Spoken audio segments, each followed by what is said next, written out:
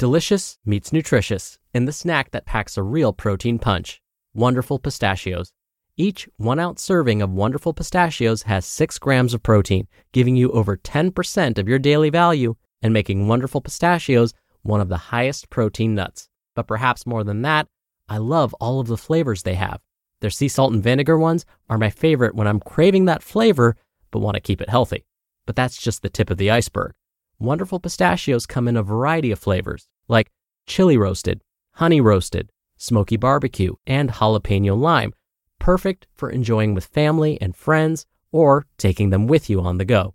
Whether you're a pistachio purist who loves cracking open every nut, or you prefer the convenience of no-shells pistachios, Wonderful Pistachios has got you covered. Grab Wonderful Pistachios and elevate your snacking game today. So fill up with a healthy snack when hunger strikes. Visit wonderfulpistachios.com to learn more. That's wonderfulpistachios.com. Mom deserves the best, and there's no better place to shop for Mother's Day than Whole Foods Market. They're your destination for unbeatable savings, from premium gifts to show-stopping flowers and irresistible desserts. Start by saving 33% with Prime on all body care and candles. Then get a 15-stem bunch of tulips for just $9.99 each with Prime. Round out Mom's menu with festive rosé, irresistible berry chantilly cake, and more special treats. Come celebrate Mother's Day at Whole Foods Market. This is Optimal Health Daily, episode 2102. Hypertrophy Training.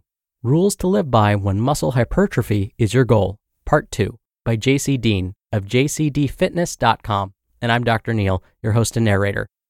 Welcome back to Optimal Health Daily, where I simply read to you from the best health and fitness blogs for free, and always with permission from the sites, and always with a bit of my commentary at the end. Now, today's post is part 2 from yesterday. So if you're new here or have been skipping around, I'd recommend listening to yesterday's episode first. That was episode 2101. But if you're all caught up, let's hear part 2 and continue optimizing your life. Hypertrophy Training. Rules to Live By When Muscle Hypertrophy is Your Goal, Part 2, by Deen of jcdfitness.com. A look at some strength training programs. Full body and moderate frequency. Many strength training routines are on the 3 times per week schedule. The most popular strength training program is probably Starting Strength. In my opinion, it's one of the best and simplest routines for the beginner who wishes to get started with strength training or bodybuilding. Then, of course, the methods discussed in the book, Practical Programming, are just as pertinent. Another training routine that follows closely is known as the Texas Method, which incorporates a similar training style in terms of frequency, but slightly different in terms of intensity depending on the day. Another program I'm moderately infatuated with is known as the Mad Cow 5x5. Another training protocol that is newer in terms of its name, but follows many of the same principles, is the Strong Lifts 5x5. Shaiko programs are cool too. Moderate frequency split training. These are your upper-lower 4-day strength programs that usually incorporate heavy and light days. The most famous of these is probably the West Side template and its many variations. With these types of programs, one is training each body part twice weekly in a periodized fashion. A few light days and a few heavy days can ensure your progression for a long, long time. Another popular template is known as the 5-3-1 by Jim Wendler. Now, this particular template focuses on 4 movements: the squat, bench, deadlift, and shoulder press. While you're only doing the movements specifically once every 10 days or so, there's a ton of overlap. Now, while I could go on forever about different training methods and ideas, it's time to move on to the heart of the matter. What produces muscle hypertrophy? Is there such a thing as hypertrophy training specifically, or is it always going to be some hopeless mystery in which we'll never ever crack? Hypertrophy training or strength training? Likely this discussion will always be debatable. Everyone has their own experience to draw from, their own reasons, their own methodologies about why something works. If you walk into any gym, you'll find big guys doing 6-day body part splits, a few guys doing upper-lower splits, and then a few doing full body training. You'll also find just as many guys doing the same thing and have been for years, who look like they've never picked up a fork, let alone ever stepped foot inside a gym. While everyone has their own ideas and beliefs, I feel it's important we remain objective when discussing what works, and also what doesn't, and why. First, I want to take a look at someone who's attained an incredible physique through low volume, very intense training protocols. Hardly what you'd expect for someone who had high hopes of muscle hypertrophy. If you don't know of Martin Berkhan, allow me to introduce you. It's easy to see this guy has put his time in and gotten a few things right along the way. His training resembles more of a strength-oriented focus. It's evidently worked when you see his 270 kilogram deadlift. On the other side of the coin, let's take a look at a few guys who are naturals, like Martin, that train in a different manner altogether. Lane Norton and Tommy Jeffers are both advanced bodybuilders who do their fair share of strength work, but also a decent amount of volume too. Take a look at Lane's 5-day split. Let's just say that if you aren't in good shape and ready for some hard work, this program would eat you alive. Then you have guys like Dave Gullidge, who are primarily known as powerlifters and only train as a means to get stronger. Most don't care too much about hypertrophy. They only care about becoming stronger than their peers in order to bring home the trophy on competition day. And then, of course, we have the wondrous guy or gal who can grow on any routine you place them on. These folks can usually be found doing the 6-day splits they found in a magazine and growing like a weed. This is rare though, so don't count on this type of training being optimal for many. Recipe for success? It's no doubt there's something at play here, something we need to examine, and if we don't make a decision just yet, at least think about it. For one, I think it's fairly obvious that strength, to an extent, is going to equal mass. Now, this isn't an absolute because we have to keep neural adaptation in mind. Ever hear of the newbie lifter putting 30 to 40 pounds on his bench in a matter of a month or so? It's simple. They started doing something they were unfamiliar with, practiced it, think repetition, and then got in the groove. This is why higher frequency training is often recommended to beginners. It just makes sense to get in as much practice as possible when starting out. Assuming they're being taught by a qualified professional, this ensures proper form sticks into their brain, thus making the exercise easier and safer, which enables them to progress fairly rapidly. Now, let's make a hypertrophy pie. First ingredient, strength. If one wishes to pack on the size, strength gains must be your focus. It's only through adaptation and a continuous stimulus these gains will be realized. Ever read any of Dane Trudell's thoughts on intense muscle? He's constantly preaching the gospel that states whoever makes the most strength gains will likely make the most gains in lean body mass. It's no question that the strongest dudes are almost always the biggest. Look at Ronnie Coleman deadlifting 800 pounds. Picture Tom Platt squatting a small house. Second ingredient, food. I hate to say it, but this one probably scares people a bit. This is the main determinant as to whether or not you make the gains you desire. Every guy who's both big and strong has done his fair share of eating. It's probably the most important part of the equation. Sure, training is up there as well, but without food, it's all in vain. Make sure that along with the training method you decide on, you support your goals with an adequate intake of high-quality calories, plus some cereal and cheesecake now and then. Third ingredient, time. And we're not talking about the magazine here. Time, oh how short it is. It's truly the only thing between you and your physique goals. Now, I say that assuming you are in good health, capable of tackling the first two ingredients, and have the desire to make it happen. Think about this for 1 second. It's safe to say that a trainee, over his or her lifetime, could conceivably add a total of 30 to 50 pounds of lean body mass to their frame.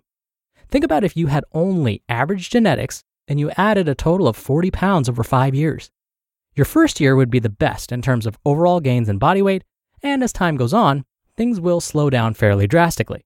However, just think about the guy who weighs 150 pounds starting out and ends up a 190-pound man carved out of wood. How's that for visual impact? Is the time and effort worth it? I believe it is, actually. Goals. Get some. I think it's safe to say the big picture is what matters here. Sure, certain training programs are better suited for some than others. If your goal is to gain the most strength possible, picking a strength-oriented routine is going to be more ideal than picking a program built around the concept of creating hypertrophy first. Sure, you'll get strong on either one, but which one will get you to your goal faster? The most important part of this equation is that you figure out what you want, develop your plan to get you there, and then just go and do it. Because guess what? Neither I nor anyone else can do it for you. You must choose to accept there are no shortcuts. You must accept that hypertrophy training is strength training and vice versa, as long as it's within the scope of lifting heavier weights over time while allowing yourself to recover as a result of proper nutrition and lots of shut-eye. Now, take everything you've learned and sit down in a corner by yourself. Take out a sheet of paper and write out your goals exactly as you see them. Then, simply work backward until you arrive at where you are currently. You just listened to part 2 of the post titled Hypertrophy Training, Rules to Live By When Muscle Hypertrophy is Your Goal by JC Deen of jcdfitness.com. When you're hiring, it feels amazing to finally close out a job search. But what if you could get rid of the search and just match? You can with Indeed. Indeed is your matching and hiring platform with over 350 million global monthly visitors and a matching engine that helps you find quality candidates fast. Ditch the busy work. Use Indeed for scheduling, screening, and messaging. 93% of employers agree Indeed delivers the highest quality matches compared to other job sites. One of the things I love about Indeed is that it filters out incompatible applicants. So when you're hiring, the process is much faster and you only have to consider applicants that are already likely to be a great fit. And listeners of this show will get a $75 sponsored job credit to get your jobs more visibility at Indeed.com/health. Just go to Indeed.com/health right now and support our show by saying you heard about Indeed on this podcast. Indeed.com/health.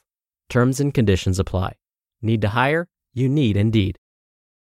Another day is here, and you're ready for it. What to wear? Check. Breakfast, lunch, and dinner? Check. Planning for what's next and how to save for it? That's where Bank of America can help. For your financial to-dos, Bank of America has experts ready to help get you closer to your goals. Get started at one of our local financial centers or 24/7 in our mobile banking app. Find a location near you at bankofamerica.com/talktous. What would you like the power to do? Mobile banking requires downloading the app and is only available for select devices. Message and data rates may apply. Bank of America N.A., member FDIC. Dr. Neal here for my commentary. Okay, so JC provided a lot of really great information. After listening to this, you may feel overwhelmed, and that's totally okay.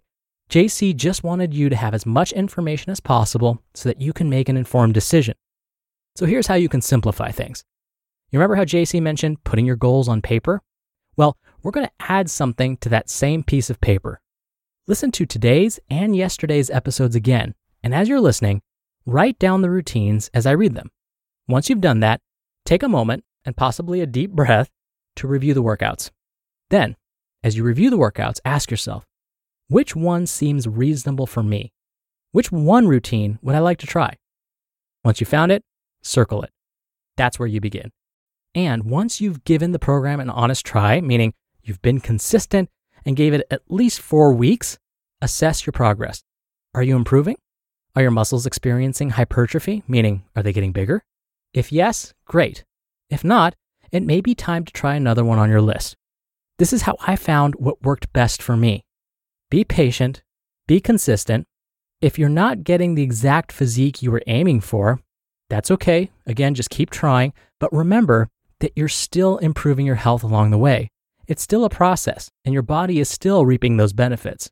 But again, be patient, try a new routine, and I promise you'll eventually find what you're looking for. All right, that'll do it for another edition of Optimal Health Daily. Thank you so much for being here. Thank you for listening every day, and I'll be back in a moment with our usual bonus episode. So I'll see you in just a second where your optimal life awaits.